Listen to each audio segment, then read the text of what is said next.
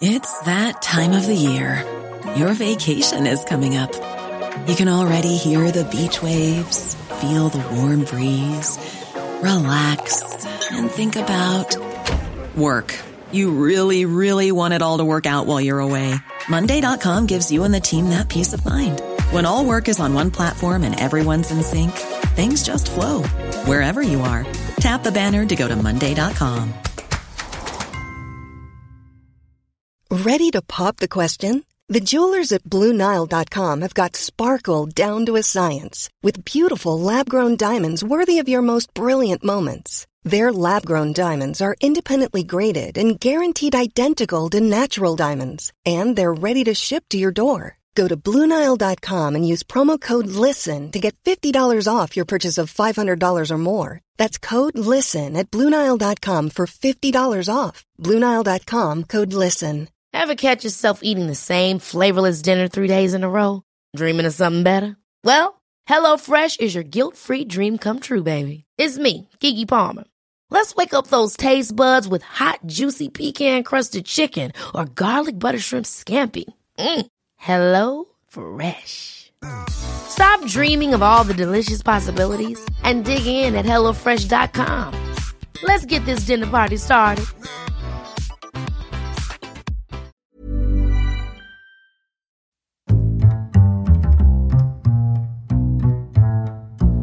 What is going on, everybody? My name is Conor Lawler. Welcome to another week of Movie Mondays. This is the Heroes for Hire podcast. We are back again talking all the week's movie news, entertainment news, and just generally having a bit of a chit-chat about everything to do with film.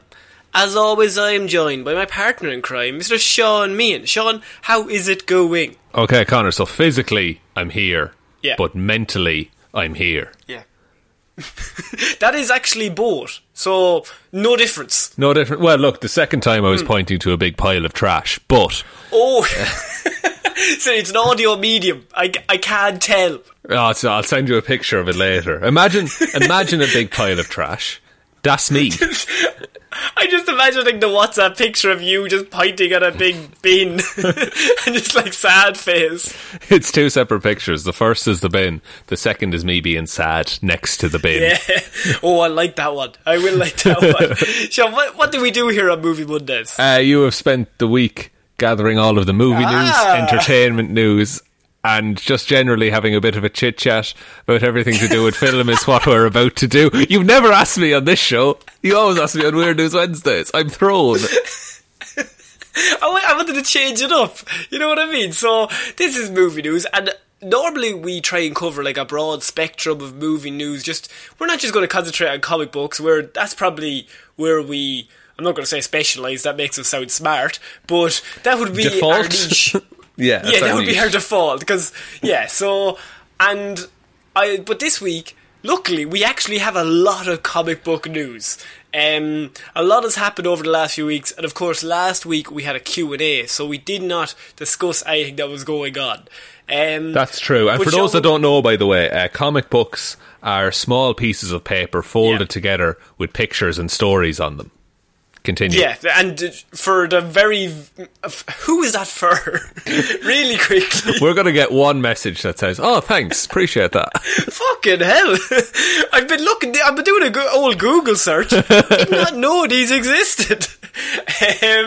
So we're going to start this week where I probably would say an area where I love the most, and that is Batman, Sean. Okay. Because we have news that Warner Brothers and DC, we know they like Batman. We know they really like the Batman franchise. But what if I told you Warner Brothers and DC are going to do something really cool, really intricate, that's going to help business in the long term? Make a good Batman movie? 2 separate Batman movie franchises will run simultaneously at Warner Brothers and DC Films. Okay, let's systematically break down this entire news report. Number 1, that's a bad idea. You do Batman right once first. No, what if we double it up? Then you have 50% chance of one of them going well. And one of them, even if it doesn't go well, if you have 2, it's fine. You're always getting at least 50% of a return on that. Yeah, split the writing crew. write half as decent script on either side. Split all of your resources. Split the resources and do 50% of the project you were going to do on each of them. And what is the two Batmans? Is it like Ben Affleck and Robert Pattinson kind of a deal? No. So Robert Pattinson, we know he's locked in. He is going to be Batman in The Batman in 2022, and everyone's very much looking forward to that. But in a recent interview with the New York Times, DC Films president Walter Hamada spoke about these plans, confirming that a new actor will be brought in to replace Ben Affleck in the DCEU, while Pattinson will still play Batman in unconnected movies of his own. I thought the DCEU was essentially dead, though. Well, the DCEU is now back alive, and that means Pattinson's Batman are going to be like a Nolan-verse kind of ish thing, where they're their own separate thing, and they're going to get a new Batman to be in with Wonder Woman and The Flash. So once they do Flashpoint, they're going to drag some poor fucker in to be Batman in this poor series of movies. Some poor fucker. That's what their casting call is. Looking for a poor fucker. But like that's like okay. The Pattinson side of things, grand. Those were kind of always intended to be their own stories. And I don't think it would have made much sense bringing him in with Wonder Woman, like with Gal Gadot's Wonder Woman and everything. Just in terms of that universe is already created, and now you're doing a brand new thing. And we kind of thought maybe they were going to go through Flashpoint, and then maybe that's how they'd bring him in. But when they do break it down, you could probably just be best to keep it separate. But Sean, they like money, and a team up without Batman is going to make less money than a team up with Batman. But it needs to be the right Batman, because they made a team up with Batman and it was terrible. What are you talking about? It's the best movie I've ever seen. That's why they're recutting the whole thing. Recutting a whole movie. Do you want to know Hamada's quote, which I think is great? Yeah, says, fire away. I don't think anyone else has ever attempted this. Let me just think of, an example.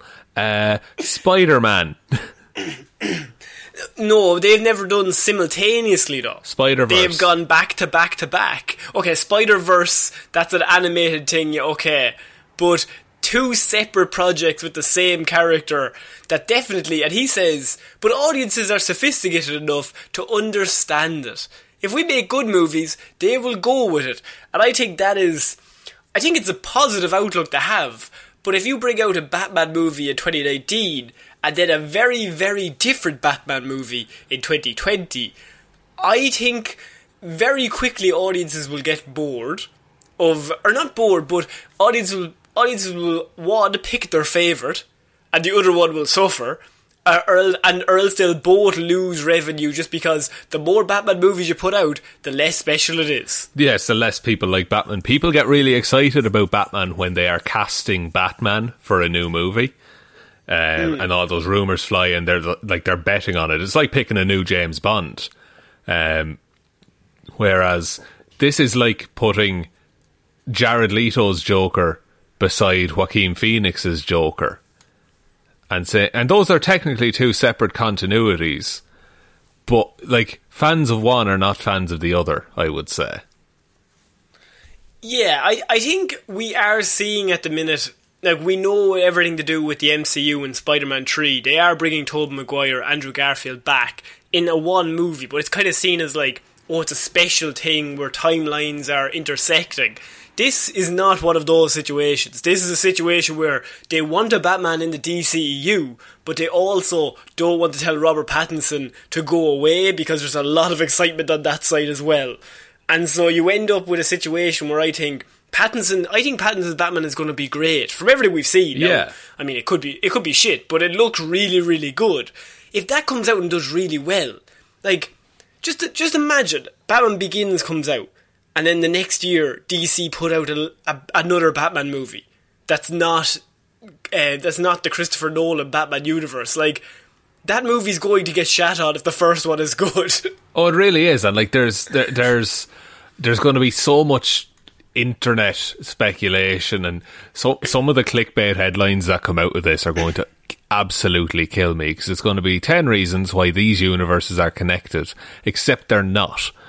And also, like you said, if Robert Pattinson's Batman movie is great, and then they put out a shit Batman movie the year after, that shit Batman movie is somehow now worse as well, because you have something to compare it to. Yeah, like, it's the same as if Pattinson's movie is bad and then their one is good. It's the exact same premise. Like, the more stuff you have, the more comparisons you can make between two things. But if you only get one Batman movie every 3 years, you're going to be more excited. Like, Star Wars have fallen down this path where they were doing all of the Force Awakens and one by one coming out, but they were also doing Solo and Rogue One. And like, when Rogue One came out, I remember like a lot of people I was talking to were just like, and why does Rey look so different in this new Star Wars movie? Yeah. It's so weird because it was another female protagonist. But like, I understand that audiences are smart enough to do that, but I think you're hindering your profit chances with the big movies if you're like taking it away to split it off. It feels there's a smack of like desperation about it, where they're desperately trying to make a connected universe work, and they feel and they can't do one without Batman. Yeah, they feel like Batman is absolutely necessary to that universe. And look, in a lot of ways, he probably is. He's one of the most recognisable, I would say, superheroes. But you could just like I think that ship has sailed in the DCEU for that particular Batman, and maybe even that particular universe in general. And I'm not saying they should just reboot it, but maybe they should just take a look at how they design a universe this time. You could just do a situation where maybe Gal Gadot and Jason Momoa go through a portal. Instead of bringing a Batman in, they go through a time thing in Flashpoint and they end up in Pattinson's universe.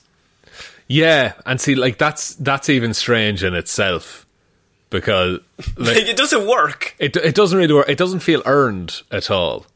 Like there's a whole there in the Injustice, that game.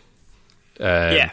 There's a really good comic run based off of that, and in it, spoilers for this like 10-year-old comic, by the way, but Oliver Queen dies. Or comics. Comics are small books.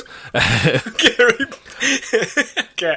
Oliver Queen dies. And then Black Canary stays fighting on, and eventually, in the comic, after years of fighting, she dies as well. And someone then, I think it might be Deadman or someone like that, brings her to another reality where Oliver Queen is still alive. But for that Oliver Queen, Black Canary died on that day. So both of them have experienced the loss and then having to fight on afterwards. And then they're finally reunited after years of fighting.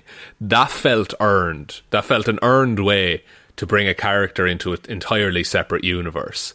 Just saying, the Flash ran really fast and now we have two successful franchises mashed together, that doesn't feel earned to me. Yeah, but they also like Batman and they like money. It is going to just come back to the fact that Batman movies make more money when Batman is in it, in a DC world. And they want to stay on this DCEU idea because they set it out in 2015 or 14 or whatever they set it up, and now they can't back out. It's gone too far. But then on the other side, they now have Pattinson, who they've just let. I think it's weird because letting Pattinson off and letting that movie go with Reeves and everything, like, that's a very good idea, but it's also kind of hindered them because now you're not able to just go back on it and bring Batman in again to a different thing. I think you have to pick one lane. You can't do both. Yeah, and don't justify it either as, this is a genius decision that no one's ever considered before. It's nobody's done it before for a reason. No, yeah, and like it might not. It probably won't work. Let's just say that as well. Also, from everything I've heard in terms of rumours, the Batman on the set, there's a lot of troubles, and if I remember correctly, the quote I had read was, it includes an overworked Pattinson and an overbearing Reeves. Oh, Jesus. So, that's going well. Yeah, love that. I think it's because of everything to do with like the shutdowns, and then they started back up. They're against time, and they're like very much, all the setbacks are making them basically fly through it, and they're just overworking Pattinson to the nth degree. Yeah, so he's absolutely bet simply by schedule. Yeah. Sean, we're going to move on from comic book stuff, because I wanted to throw this in, but I didn't know where. I didn't want to start with it because it was just going to make you mad. Oh, okay. But I have a follow-up to one of the biggest trailer reviews we did last year. Now, we covered a trailer from a little movie, and now a lot of people might not have heard this one. Wild Mountain Thyme, Sean. Oh, yeah. Now, what can you tell me about the Wild Mountain Thyme film that releases next week? Imagine a really bad Irish accent, if you can. And imagine a whole film made out of that.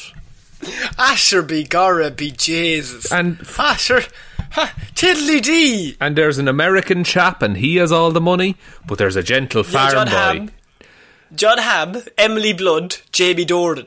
3 big stars. Christopher Walken's in it. Yeah. 4 pretty big stars, and they decided to all agree to this shitfest. Yeah, not an Irish accent between them. And we came to the conclusion that it had been offered to the likes of Saoirse Ronan and Brendan Gleeson, but they deemed it shit and didn't do it. Well, I have 2 very important pieces of news. Firstly, is the director of Wild Mountain Thyme said it's not for people in Ireland. Interesting. It's interesting. Seeing as though it's set in Ireland and everybody's doing an Irish accent, and, you know, I don't know. Connor, this is a card I've never gotten to pull, but is he appropriating our culture? We never get to do this. But yes, because he's saying maybe we're not smart enough to figure out the plot of Wild Mountain Thyme. This is actually a really interesting conversation, though, because is it more interesting to do an accurate portrayal of Ireland, or do you just appeal to what people imagine Ireland to be from watching The Quiet Man 1,000 times? Or like an episode of Murder, She Wrote when she turns up in Ireland. Yeah. No, I don't know. I think it is a bold call to do a movie in Ireland and then have Jamie Dornan, who's probably one of the biggest actors from Ireland, or from this island anyway. Yeah. And then you have Emily Blunt, another great actress, and you've got Christopher Walken there as well, John Hamm. Like, you have a great cast, you set in Ireland, everybody's doing Irish accents, and then say, no, none of you fuckers will get it, because what we're going to do is absolutely just assault the Irish accent. Nobody's going to be doing a good one, and everybody's covered in dirt, and the script is terrible. It's so shit. And it's the most, it's a land dispute as well. It's the most fucking Irish plot line you could ever have. Also, if you don't understand what we're talking about, go watch the Wild Mountain Thyme trailer. We did a whole review of it, but this is news because I have found out what the ending of the plot of Wild Mountain Thyme is, so nobody has to see it. Would you spoil Wild Mountain Thyme on me, Connor? I think it might actually be more beneficial for all of our lives if you are spoiled on what happens in this movie. Okay, and can I also just say as well, and this has no bearing on anything, but Connor, Wild Mountain Thyme is set in Mullingar. Yeah. Those are not Mullingar accents. You know who's from Mullingar? Niall Horan from One Direction is from Mullingar. Yeah. It's a very flat accent. Very flat accent. Not this sing-songy shit. Anyway, spoil the ending for me. Wild Mountain Thyme, it's a plot. When you look at the trailer, you tell me what you think the ending is. Tell me what you think the plot is. Tell me what you think how it ends, and I'll tell you what actually happens. Okay, so I think Emily Blunt's character goes to America with John Hamm, then decides in the end she loves Jamie Dornan, and they take over the land together, and maybe the real Wild Mountain Thyme was the friends we made along the way. And his father's like, oh, you'll never be able to take over the farm. And he's like, sure, father, I want to take over the farm. And then Christopher Walken's doing a Christopher Walken accent mixed in with a leprechaun. And Bit of leprechaun there. A little bit, can't get enough of it. And he's saying, no, Jamie Dornan, who, let's be honest, we're going to put it out. Jamie, we're disappointed in you the most. Okay, for your accent. But you think, okay, well then maybe he'll find himself, maybe he'll find it with himself, he'll find love with Emily Blunt, who will think, no, I want to go home to my small town and get with my boyfriend. Even he's a lovely man, he doesn't have a lot of money, but he's a nice man and he'll look after the farm and me. And if you just ended at that and the two of them finish up happily, then great stuff. But instead, Shaw, the ending is, and this is from the director, that Jamie Dornan's character, it ends with that he thinks he's a bee. What? He's a what? A bee! An actual bee! What the fuck? What? He thinks he's a bee? Like a buzzing bee? Like a buzzing bee. He thinks he's an actual bee. What? Yes. So he says he's a bee. What? It ends with him saying that he thinks he's an actual bee. Not like, metaphorically a bee. A literal bee. And then Emily Blunt's character then talks about how she thinks that she's a swan. And how her father played her Swan Lake when she was a child. And the memory of it made her think she was a swan. What? If I could bottle up your reaction, I would look at it repeatedly. What the who does this? What? Why is... Okay. Is it just a throwaway line? Or does he legitimately think and act like a bee in the film? No, he... the accents are bad, but he genuinely thinks he is a bee. And the explanation was given by Oscar-winning director and writer John Patrick Shadley to Jamie Dornan. And this is what Jamie said. In the end, he reveals his really peculiar secret to Rosemary. And I got myself to a place where I totally believed that I was a bee. You know what's so funny? That day I approached Shadley and said, Shadley, there's something I haven't really asked you. It was the morning of the scene, and I was like... When he says that, does he actually believe he's a bee, or is he just saying that as some dramatic thing? Yeah. And Shadley looked me dead in the eye and was like, sure, we all believed we're something weird, or we're something we're not, right? And I was like, do we? Only Shadley can say something so off-kilter and weird, but he totally believes it. He believes he's a bee, so is he going around, like, pollinating? No, it's at one point in the film it is said that he is talking to the air, as bees would. What? Bees don't... So is he actually mad? Sean, how I don't think... Sure, the whole movie he's never perceived as mad. The trailer is just for a shit rom-com in Ireland. But this is a plot twist none of us seen coming. He's a fucking bee. That it ends with him being a bee. He's a... I don't know where to go from here. Does he do... Okay. Yeah. Does anyone else know he's a bee? Has he told anyone he's a bee? No, he hasn't told anybody else. He kept it within himself all this time until he found true love, and then they're about to get together and he just looks at her and he says, you know, Emily Blunt, or Rosemary, I genuinely believe that I am a bee. And she's fine with this. Yeah. Go back to John Hamm. She says she's a swan. She's... Look, if you had to pick an animal, you wouldn't pick a bee, would you? No, you wouldn't. I mean, the director Shadley is said to have said, we're not making it for people in Ireland. No, who historically hate bees? Is that what he's saying there? Yeah, I think it might be the bees or the accents. I was here at the start trying to get into a good discussion about, is it ethical to make a film that's, misrepresents a country? But then you just pull this fucking B shit out of your arse. So hang on, I just have Shanley's quote here, and I'm more angry now. Go for it. Shanley then said, if we tried to sound like the actual people that Rosemary and Anthony are based on, nobody would understand a word in the film, right? So we tried to do accents that were sort of Midlands, Ireland, and quite specific. So we do sound like we were trying to sound, and that's what I'll say about it. Fuck, Mullingar is the Midlands. Sean, no other podcast about movies is covering this red hot movie news. But it's what a pointless movie. What an absolute... How did this dude win an award?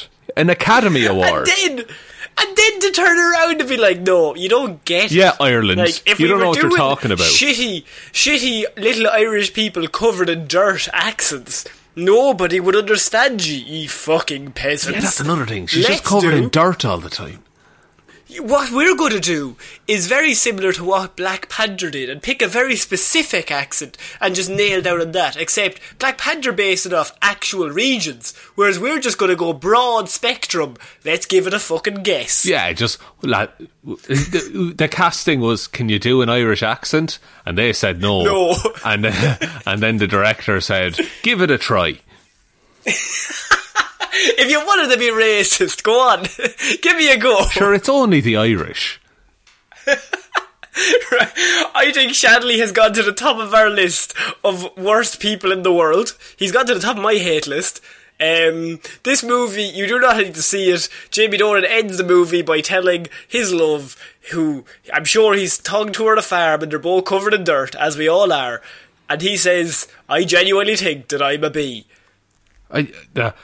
And that's at the end of the film, so there's no time to address that properly. Oh no, you wouldn't want to build that out in a character arc. No. Like, it's just there. It's just there, and it just comes out of nowhere by all accounts. Sean, would you like to move on from Wild Mountain Thyme? Let's buzz off, correct. Oh, good one. Because I have Sony, Sony have another piece of news this week, but Sony have come out recently and show what weird movie genre that is very well a one take but doesn't normally translate to films very well. So they're a very good media, but they don't translate to films very well. Could it be the gramophone? No, it's video games, surely. No, video games, but Sony has looked at that trend and said, we're going to buck that trend, and we're absolutely not going to dip our toe in. We're going to fuck shit up, because I have Sony has 3 movies and 7 TV shows based on PlayStation games in development as of this moment. Oh no! Oh, that is 10 projects. 10 projects. Do they list the games at all? They don't list all of the games, but currently one of them is Uncharted. Yeah. So I mean, that makes sense. FIFA. Their PlayStation production. They're just going to turn over to Sky Sports and just show the actual game. Job done. They're doing The Last of Us. Which is ostensibly a movie of itself anyway.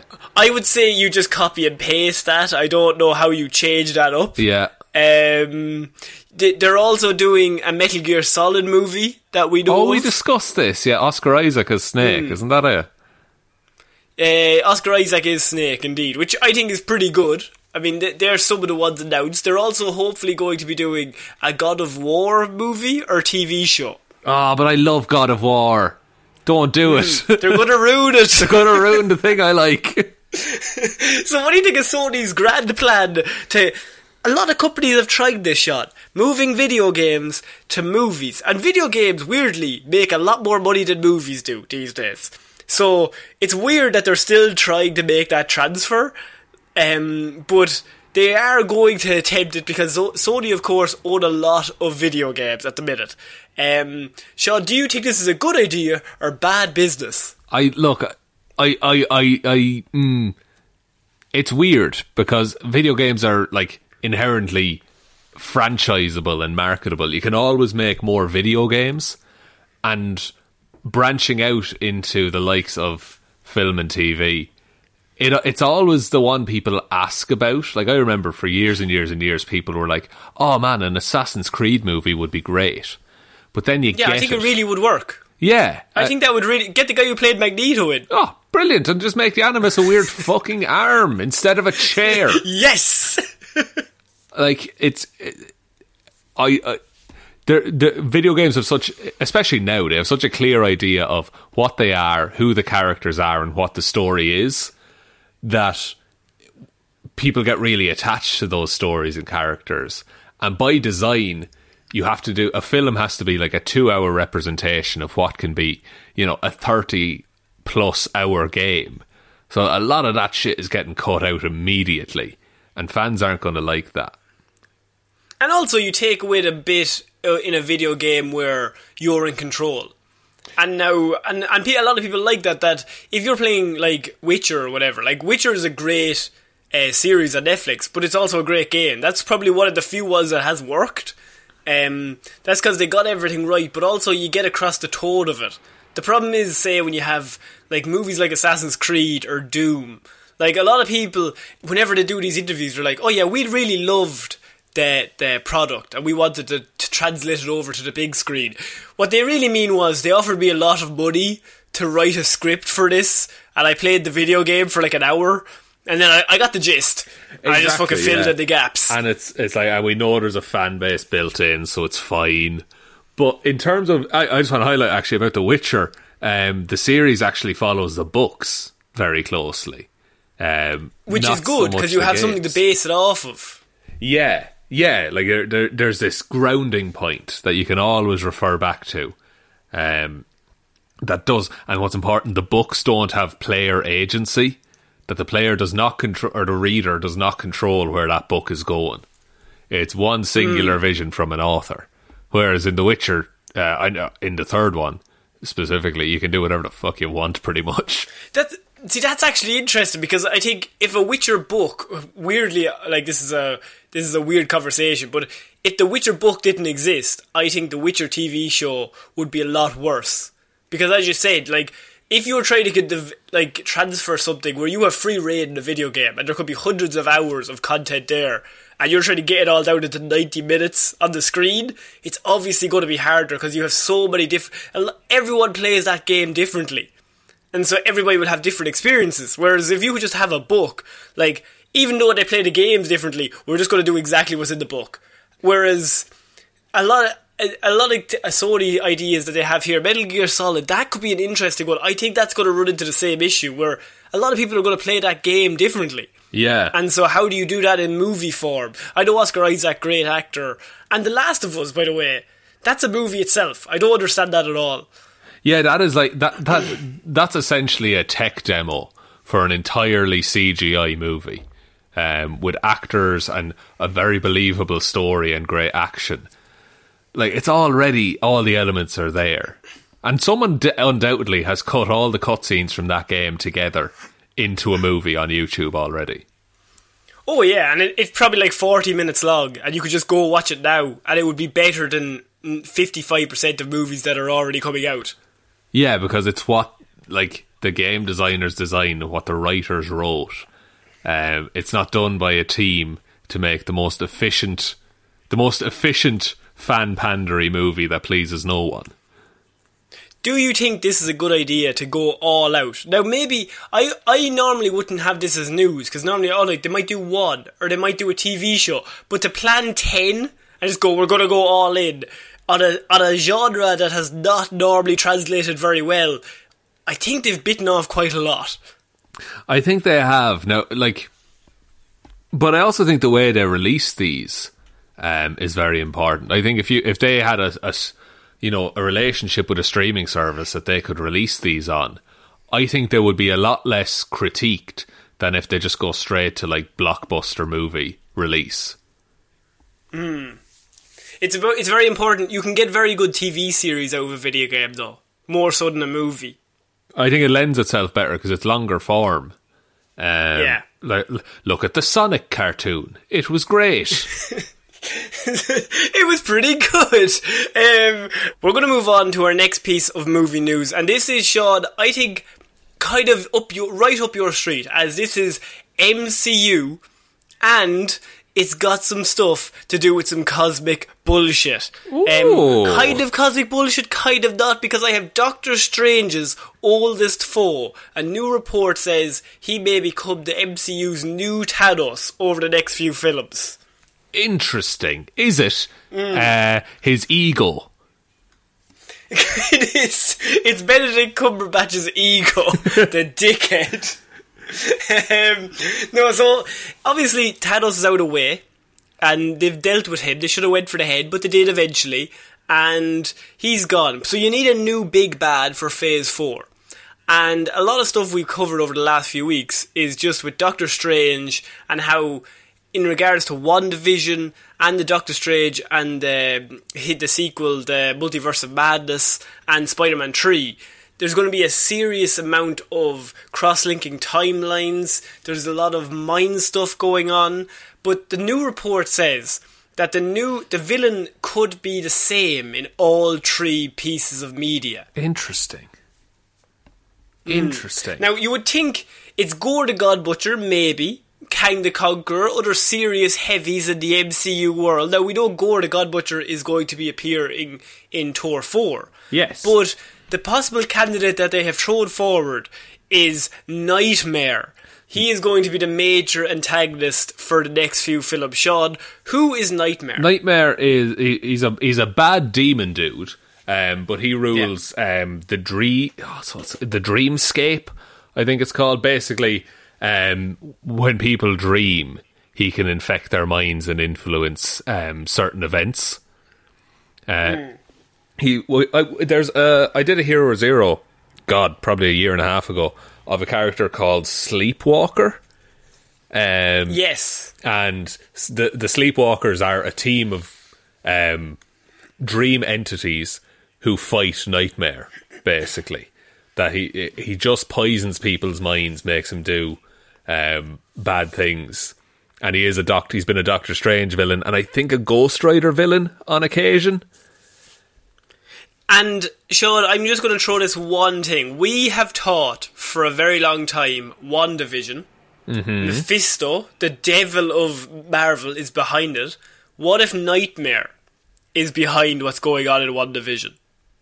That's not a bad shout, actually. It would tie in really well to the fact that Vision is created from the Mind Stone. If it was like, dreams take place in, quote-unquote, your mind, it would be a nice way to tie all that in, rather than just, it's a demon. And you have a grieving Scarlet Witch. Maybe he goes into and gives her dream scenario, which would set up WandaVision. Yeah, exactly. That's like, look, I can give you this in return. Just let me control all your powers for a little bit. That'll be fine. Yeah, it's like a twisted version of like what her heart desires, but she just gives everything else up. Yeah, it's and the thing is that the only way to you can stop Nightmare from existing, but the human race needs to stop dreaming. So, but if humans stop dreaming, they'll go insane. Like if they, right. It's not just like, sleepy time, nighttime dreams. It's like having goals and aspirations. So the only way to fully defeat them would be to rid humanity of the ability to aspire to things. You just have everyone sitting on a couch. It's like, fuck, it'll be grand. I'm just going to sit here. I'd really like a cup of tea, but that's a bit of a dream too far. I'll just fucking sit here. I think Nightmare, if this report is to be believed, now this is very loose, like it's not confirmed in any way, but it does make sense. Now originally we thought it was Mephisto who was driving everything behind WandaVision and causing Scarlet Witch to go mental, because Mephisto has that connection that pieces of his soul are her children.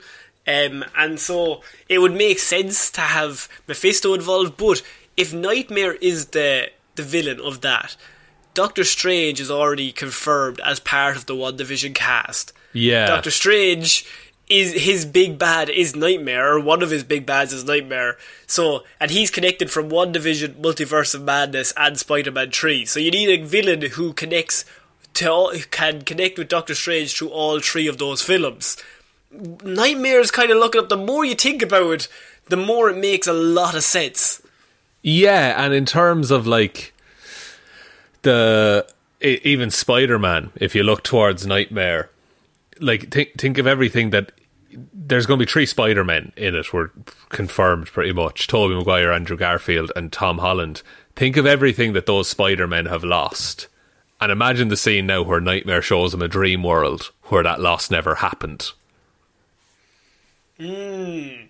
Because it just makes a lot of sense that he would definitely prey on Scarlet Witch, because she's like one of the most powerful beings in the whole universe, but she is definitely grieving. Like, she is in a bad way. So you take her out when she's at her lowest and just maybe slowly try and convince her, steal her powers if you want, and use them to fight Doctor Strange. Yeah, and like there's a lot to be said for that being exactly how it goes down. But I also think that, like, we did see Mephisto, we think we did in the Loki trailer, didn't we? So, yes. So maybe it's some kind of... We see the window. We see the window with Mephisto on it. Yeah, so maybe it's some kind of, like, grand alliance between a few of the, like, multiversal demons. You could get Annihilus in there somewhere if you want to bring the Fantastic Four, if you want to get them involved at some point. That there's different dimensions. And, like, you can even take the quantum dimension through Ant-Man. And it's like all these dimensional threats coming in, and that's when the Fantastic Four get involved, because extra dimensional shit is their jam.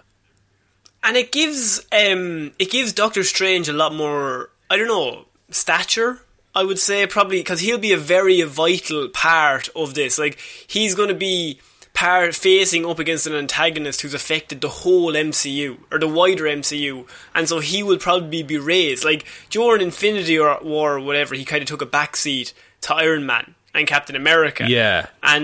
But now that they're gone, it would make a lot of sense that Doctor Strange steps up as the main guy. He's like the pillar than everything else, and he helps everybody else, just in terms of Marvel being a fucking weird ass place, and he's the expert on everything. That's it, and I'm really excited to see Doctor Strange do more, because it kind of feels like we saw his origin, and then suddenly he was super powerful in Infinity War and Endgame. So, and in Thor Ragnarok. So to see, you know, more of his day-to-day goings on, or how he deals with threats in a much more personal solo movie kind of way, that's really interesting to me. And even have him as like the guy that people come to when they're nearly losing or they're out of ideas. Like, make him the expert. So like Spider-Man comes to Doctor Strange like, I have no fucking clue what's going on. There's loads of universes and I'm seeing Spider-Man everywhere. And Doctor Strange's like, okay, I'll figure it out with you. Yeah, I'll fix this. He takes over the role of Tony Stark. If you want to replace Tony Stark with another character that can kind of, everyone in the MCU revolves around, allow that to be Doctor Strange, who's ultimately the most powerful person they have. He is. I'm also looking forward to, I think they're going to like replace like various elements of Tony Stark's personality are going to be replaced with various Avengers. Like, I think you're right that Doctor Strange will be the main, like, I need help, I'm going to go to this guy. But I also think that, like, Hulk is the new science guy, if you want to go that way about it. And Captain Marvel is the new space guardian, if you want. Yeah, anything, like, other dimensions, you come to Doctor Strange. Anything outer space, you go to Captain Marvel. Yeah. They're kind of two. Because Tony kind of had a finger in every pie in a lot of ways, except for the magic, strangely enough. You still need a Doctor Strange. Doctor Strangely enough. Oh, very good, Connor. Thank you. So, yeah, the new report does say that Nightmare could be the villain, so we will keep an eye on that. I cannot wait for WandaVision to come out. That's like a week and a half away. It's going to be quite fun to just watch it. So we're going to move on to our next piece of news, and this is about James Gunn's The Suicide Squad. So we've heard a lot in regards to, a lot of people are very excited about this. And this piece of news is something that will get you even more excited, Sean, because I have James Gunn has confirmed that the Suicide Squad will be R-rated. Yes, this is what we wanted. It is. So now you have James Gunn in control of the whole Suicide Squad, and it is R-rated, which the Suicide Squad should have been R-rated from the beginning, to be honest, because they all have bombs in their fucking heads, and you have to kill some people. Exactly, yeah. Like, to have a PG-13 movie about a literal death squad with nothing to lose, like, it really didn't lend itself to the Suicide Squad that we got.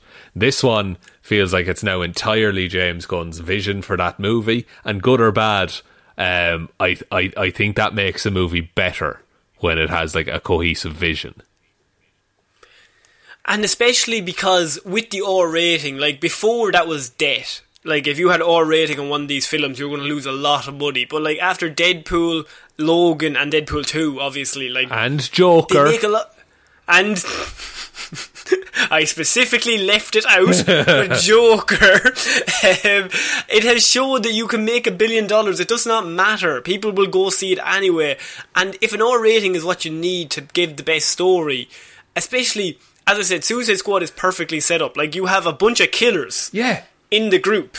They're a team of murderers, and they go into a place, and they're called the Suicide Squad because it's like, well, if they die, who fucking cares? They're killers. Whereas in the last movie, we just see, like, them doing weird, okay things, and Deadshot is, like, shooting just goons. But these guys should be, they're going to break in, and they're going to they'll kill everyone in the building, and if 4 of them die, who cares? Because, like, we don't care about them. They're the Suicide Squad. Yeah, and wouldn't it be great if, like, because a lot of the arguments that people level against Marvel movies is that they're too family-friendly and they're too sanitised a lot of the time. Like, DC, just lean into we're actually the gritty universe now, because we will show blood and guts and horror. Well, you're not gritty because it's dark all the time and it's always raining. No, you're not PG-13 gritty. Do full-on, like, make me miserable watching that superhero movie. Make me sad. No, but I think you can do a Suicide Squad R-rated and make it funny and make it entertaining and just make it batshit fucking insane, which is what they should be. It's like an ensemble. But didn't you say isn't the villain going to be the Star dude? Starro the Conqueror, yeah. Yeah, that's going to be weird body horror shit, which James Gunn is very good at. James Gunn, and with an R rating, he can do whatever he wants. Yeah, there's no reins on him. Like, it's going to be a mixture of a comedy, a comedy thriller horror. Like, there's going to be a point where all these characters are all like trapped somewhere, and like 4 or 5 of them just keep getting taken out by these things jumping on their face. If you don't know who Starro the Conqueror is, he's an alien creature who like attaches to your face, like Alien. Think of Alien, but he's in comic books, and he creates like loads of minions, and then once he attaches to your face, or one of his children attaches to your face, you become his slave. It's a hive mind kind of thing. Yeah, it's a hive mind, so he controls you. So why they're starting with the Suicide Squad has so many characters. There's like, I don't even want to go through how many people are in this. It's everyone from the first one, and then like another 10. And they've packed it out for the sole reason that they're all going to go in, and at least 9 of them are going to be dead within the first 20 minutes. Oh, like, undoubtedly. And then the rest of them are going to die on the way to the end of the film. Yeah, and it's only going to be, like, probably Margot Robbie left, Joel Kinnaman maybe, and John Cena. Maybe John Cena. I think John Cena has a spin-off planned, so I don't think they can kill him. Yeah, Peacemaker's getting his own thing. But, like, Nathan Fillion is dead, certainly. Oh, like, he's so dead. You're just watching this lineup going, oh, a great actor, you're going to last 4 minutes, maybe 90 seconds. Yeah, Taika Waititi, you're immediately gone. Oh, Taika Waititi's first dead. There's no way he signs on unless he's the first dead. Taika Waititi is going to jump out of the helicopter and he's going to get decapitated by the blade. I think this is great news. The Suicide Squad, I'm very much looking forward to it now. It's what the first one should have been, but they backed out at the last second. What if they had two running simultaneously? Isn't that a novel idea? I think you might make more money that way. I think you're right. I think people are sophisticated enough to understand that. Isn't it, it's so weird that even when you think about it, like I said Batman, but just even consider any other franchise we've seen in the last few years. Like, what if they did a Captain America movie with Chris Evans and then recast Captain America with someone else and brought another movie out the year after? Oh, that's... Well, if it's John Krasinski, I'll allow it. Okay, John Krasinski's coming out the year after. Good, okay. But maybe he'll be Mr. Fantastic different instead. Universes. Different universes, absolutely. But they're the same character. Okay, we're going to move on to our next piece of news. Now, Sean, HBO Max has kind of come under a lot of flack over the last few weeks, and DC and Warner Brothers themselves, because Warner Brothers announced about 3 weeks ago now that they were going to be putting all of their 2021 movies on HBO Max. Yeah, but thank God they notified everyone beforehand, right? Well, they gave them 10 minutes, and then they allowed the other ones to just notice it on Twitter, which was nice of them. But mostly, what was happening was because they have a lot of big movies coming out in 2021. Indeed, and they so, do. Sean, were the directors and the people who worked on these movies very happy about the fact that they were no longer getting exclusive cinematic releases? I don't think they were what you would call pleased. No. But they might. On a scale of 1 to 10, if they have 5 smiley faces getting progressively sadder, how sad are we talking? Imagine the really sad smiley face, but someone has drawn X's over the eyes. Oh no, that's a dead sad person. He's sad and dead. He's sad and dead. I would be sad too. But one of the big releases was Dune, Sean. Yes. Sean, you have been reading the Dune series. I say it like that for no reason. But Sean, you've been reading them. You're kind of an expert on it now. I'm the most knowledgeable one on this podcast about it. Certainly, I can barely say a word. So it is going to be getting a release in 2021 as planned, and then it got moved to HBO Max. But they didn't like that in any way, because Legendary, who are another studio that have worked on Dune, they do not. This is the studio that has financed 75% of the film. Oh, the majority of it. And they own the rights to the novel. Oh. They were, what word would I say? Sad. Livid? Quite irate, I would say. Furious. You finance a movie for 75%, and then you own the rights to the novel, and then you are just told that it's going to be given out for free on a streaming service with no cinematic, so you won't be getting that massive box office that you were expecting. Oh, that wouldn't go down too well. And it's likely not getting a sequel if it goes this way either. No, because they won't have enough money to make it back. Yep. No.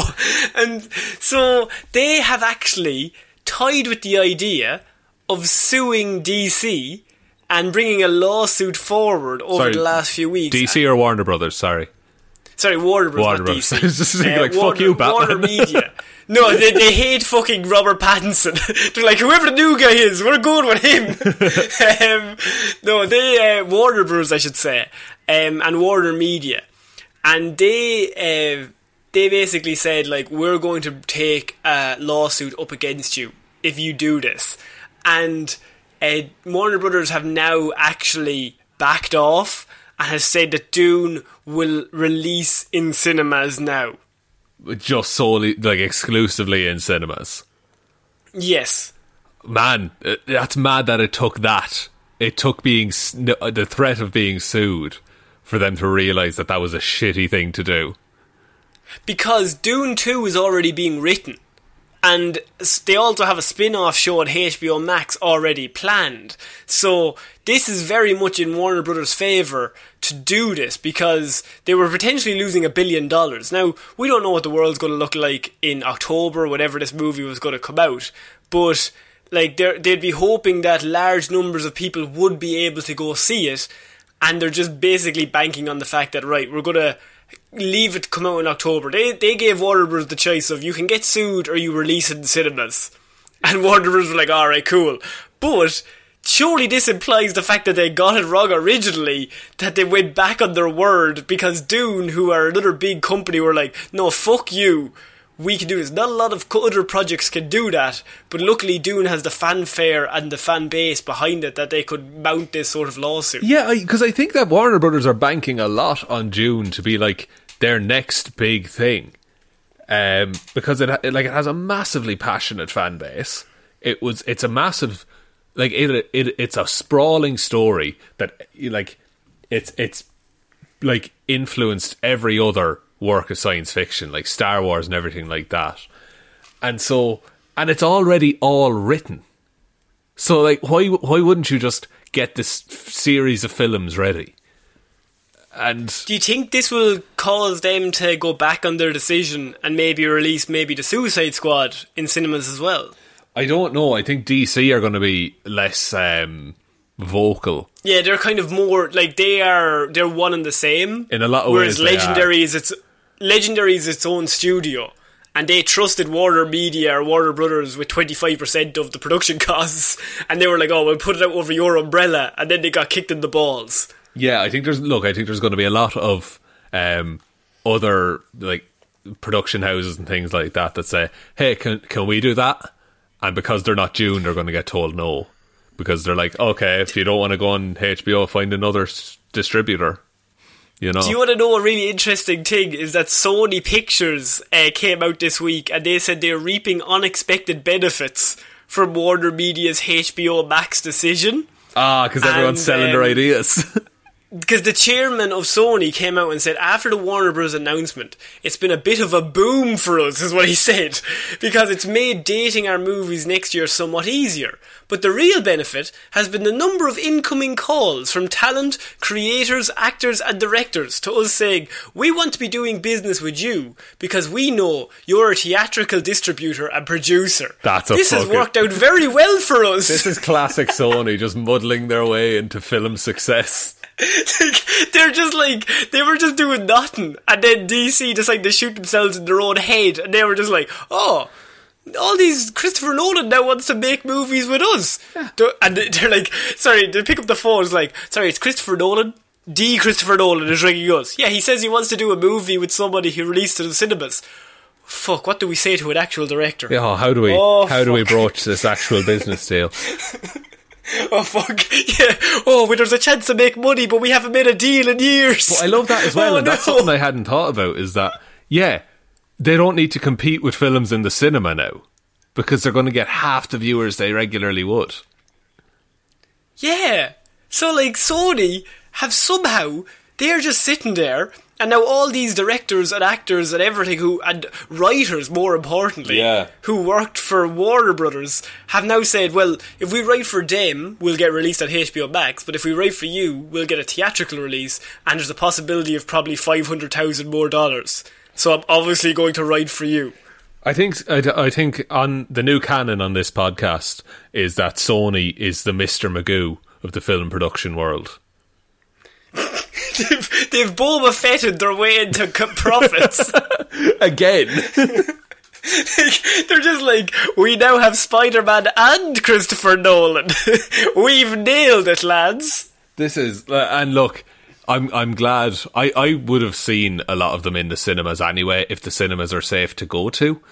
We had this discussion when we had this original story come up.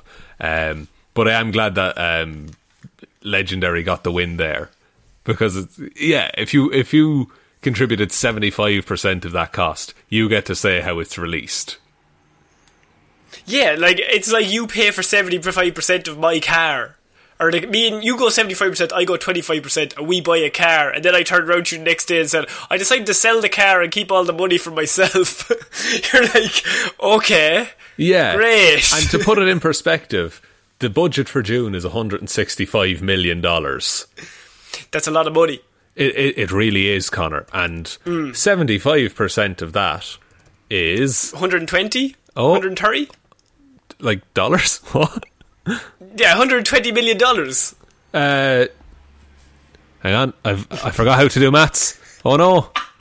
How do you multiply? I'm gonna 785. The X button. It's $1.23 million. I said 120. It's 123 million. Yeah, Thank you. You got it. Yeah, maths. Yeah, It's I could have difficult for saved you a some lot of people. time there if you had just trusted my brain. Hey, Connor. Yeah. Shut up. What? You sound like my maths teacher. Connor, no, seriously, shut the fuck up. I'm trying to work this out.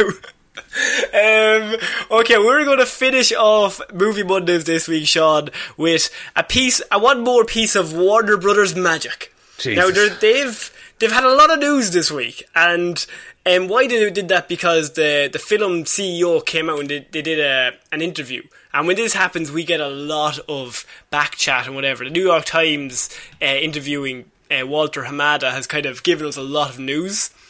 And the main thing I have here is that Warner Brothers, so not only are they going to be doing 2 Batman films, you think, geez, that seems like a poor decision. And to go all streaming service last year, that seems like another poor decision. But Sean, they don't just go for 2s. Oh? Things come in 3s. Because Warner Brothers is planning more HBO Max spin-off series for DC films. Oh. Okay. Yes. Right. So, like Wonder Woman and Aquaman and The Flash? Would you like the exact quote, which I think at the start the headline doesn't seem too bad, but wait till you hear Mr. Hamada's actual quote. Here it is. With every movie that we're looking at now, we are thinking, what's the potential HBO Max spin-off that we could get out of it? Hamada explained. Oh, I feel dirty after hearing that. You fuck. Oh. I mean, what is wrong with them? How do they do this consistently? Make good movies. Don't make prequels to TV shows. Yeah, but what if we make this movie? But it's like, yeah, I've written the greatest Batman story of all time, boss. Yeah, but do we have a HBO spin-off to come out of it? Well, no, I just wrote it as a good movie. Back to the drawing board with you, boy. So it's over to Sony with you. So he's like, go to Sony, we don't even want to look at you. I only want movies that set up other movies, Iron Man 2 style. That is the MCU's best. It's such a fucking, like, it's a snivelly little thing to say. It's being like, we're just going to cash in. We're just going to milk this thing till it's fucking dead. And the thing is, Marvel have done the exact same thing, but they didn't say it. No, by saying it, it implies... Also, Marvel did at least maybe... How many years? Was it about 8 before they started doing the offshoots? They did Agents of S.H.I.E.L.D., but nobody really fucking watched that. It's only this year. Netflix stuff. Yeah, this year is when they're properly going for it. But they've had a decade. Since 2007. Or 2008, sorry. So they've had, 12 years of constant stuff, whereas DC have a DCEU that doesn't even exist anymore, a Batman they haven't even cast yet, another Batman that they're doing on the side, and they also have Wonder Woman and Aquaman, but the Flash movie might be happening, we don't really know, but now they're going to say, right, well fuck it, let's set up 10 more spin-offs. I don't think it's the way to go, and I don't think... Is this classic DC of looking at what Marvel are doing and skipping the 5 steps in between and going straight to the end step of setting off spin-offs? It's a carbon copy of what happened as the second after Man of Steel was released. Yeah, because it's the exact same. They're just like, right, well, we want to get to the point where we can release, say, 4 series on our streaming service a year. Yeah. And Disney Plus are doing it, so why can't we do it? Yeah, on is kind of the idea. HBO Max, which I must say, and I keep saying it, it's not worldwide. No, but what's the potential HBO Max spin-off? There's no point to doing a movie unless you have a spin-off idea for it, because you gotta really just... If you have a whole script, right, and a whole movie, and it's really good, but is there even a minute there where we can just, squeeze just... plot point that we could expand on later on? Just a character, he turns up, Nightwing shows up, he says, hello Bruce, walks away. Who's that guy? We need a spin-off to find out. Like, and I don't even think...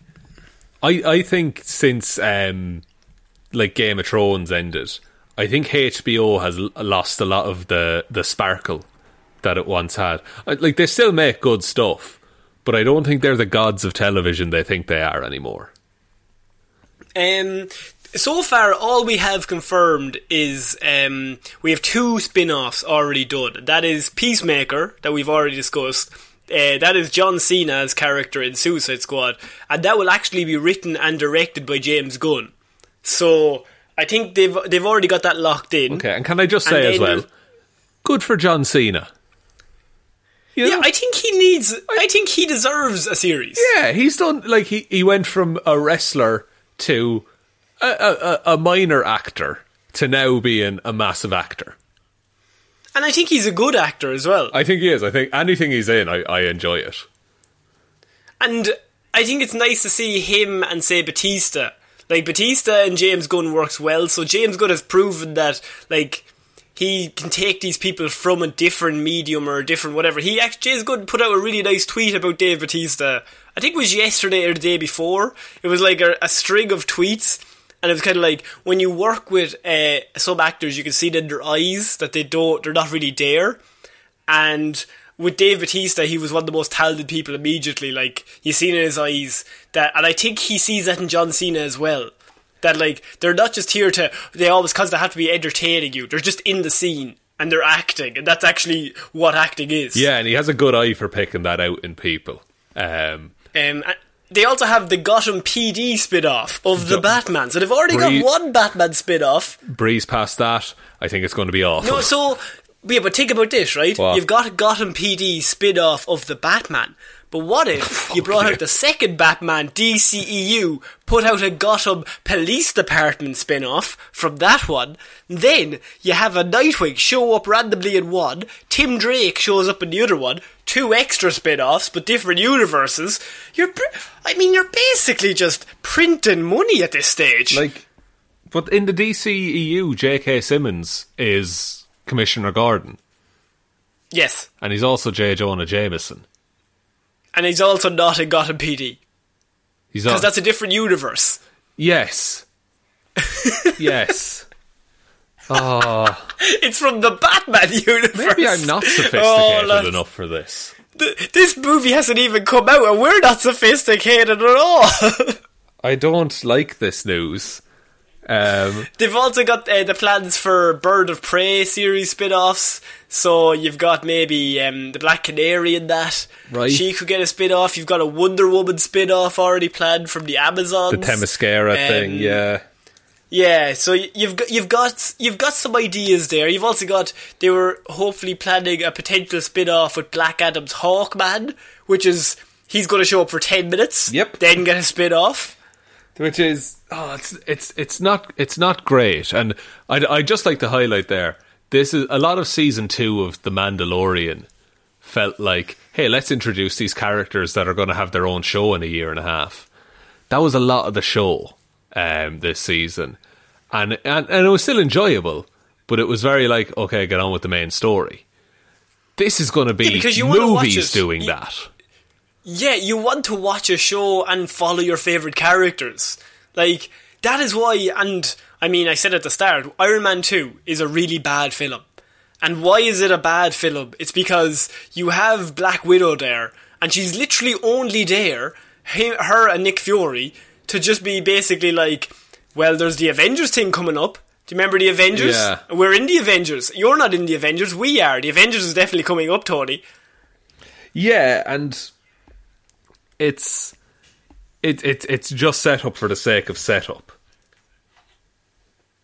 But if you're actively going out of your way to set up things, you will make the things you're working on now worse by doing that.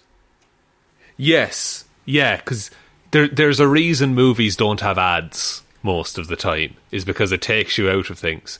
Even if you're advertising for your own show in the same universe, it takes people out of what's happening in that movie at that minute.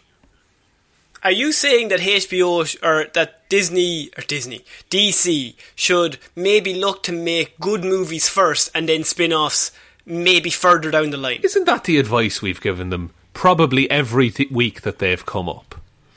But every single week they've said, let's go against the grain and see what happens. Let's piss off June. Let's piss off something that could make us $1 billion. So, yeah, DC, that is their new game plan. We will see how this pays off in the coming years or months. Let's see how long they stay on this plan. I can only assume it's going to go perfectly. They haven't done anything wrong in many a year. They've never had a slip-up. That's famously true of DC. Their long-term planning has not once let them down. Nor will it ever, Connor. Sean, I think that's it for this week's Movie Mondays. What a week of news. Thank you all very much for listening to this episode of Movie Mondays. We will be back on Wednesday with Weird News Wednesday, Friday with Hero or Zero, and next Monday with another episode of Movie Mondays. Big thank you, of course, has to go out to all of our patrons over on Patreon. They help keep this show going. They help us put it out 3 times a week, and we really do appreciate all the support over there. Big thanks goes to Waffles Williams, Ciara Lawler, David Clark, Ed Ball, Joe Burney, Ray Ging, Roisin Halley, Ryan Evanson, Sean Jamieson, Dominic, Josiah Green, Anna Helmroos and Richard McGrew.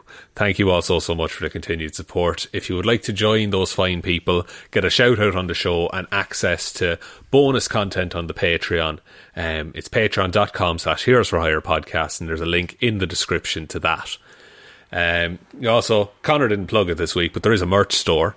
Do you know what? When you were talking there a second ago, I thought, fuck it, I didn't do a merch plug. And then I thought, how will I fit it in now? No, Connor, I got this one. Okay, please. If you notice, there's a merch store down in the description.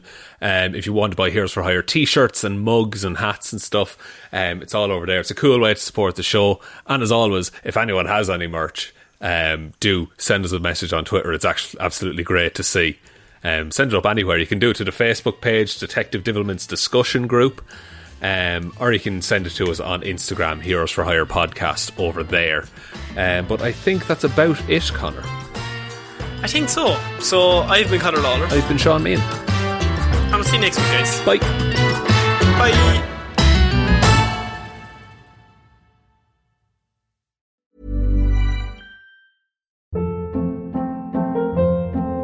Hold up. What was that? Boring. No flavor. That was as bad as those leftovers you ate all week. Keke Palmer here. And it's time to say hello to something fresh and guilt-free. Hello Fresh. Jazz up dinner with pecan-crusted chicken or garlic butter shrimp scampi. Now that's music to my mouth. Hello Fresh. Let's get this dinner party started. Discover all the delicious possibilities at HelloFresh.com. Hi, I'm Daniel, founder of Pretty Litter. Cats and cat owners deserve better than any old-fashioned litter. That's why I teamed up with scientists and veterinarians to create Pretty Litter. Its innovative crystal formula has superior odor control and weighs up to 80% less than clay litter. Pretty Litter even monitors health by changing colors to help detect early signs of potential illness. It's the world's smartest kitty litter. Go to prettylitter.com and use code ACAST for 20% off your first order and a free cat toy. Terms and conditions apply. See site for details. Even when we're on a budget, we still deserve nice things. Quince is a place to scoop up stunning high-end goods for 50 to 80% less than similar brands. They have buttery soft cashmere sweaters starting at $50, luxurious Italian leather bags, and so much more. Plus, Quince only works with factories that use safe, ethical, and responsible manufacturing. Get the high-end goods you'll love without the high price tag with Quince. Go to quince.com/style for free shipping and 365-day returns.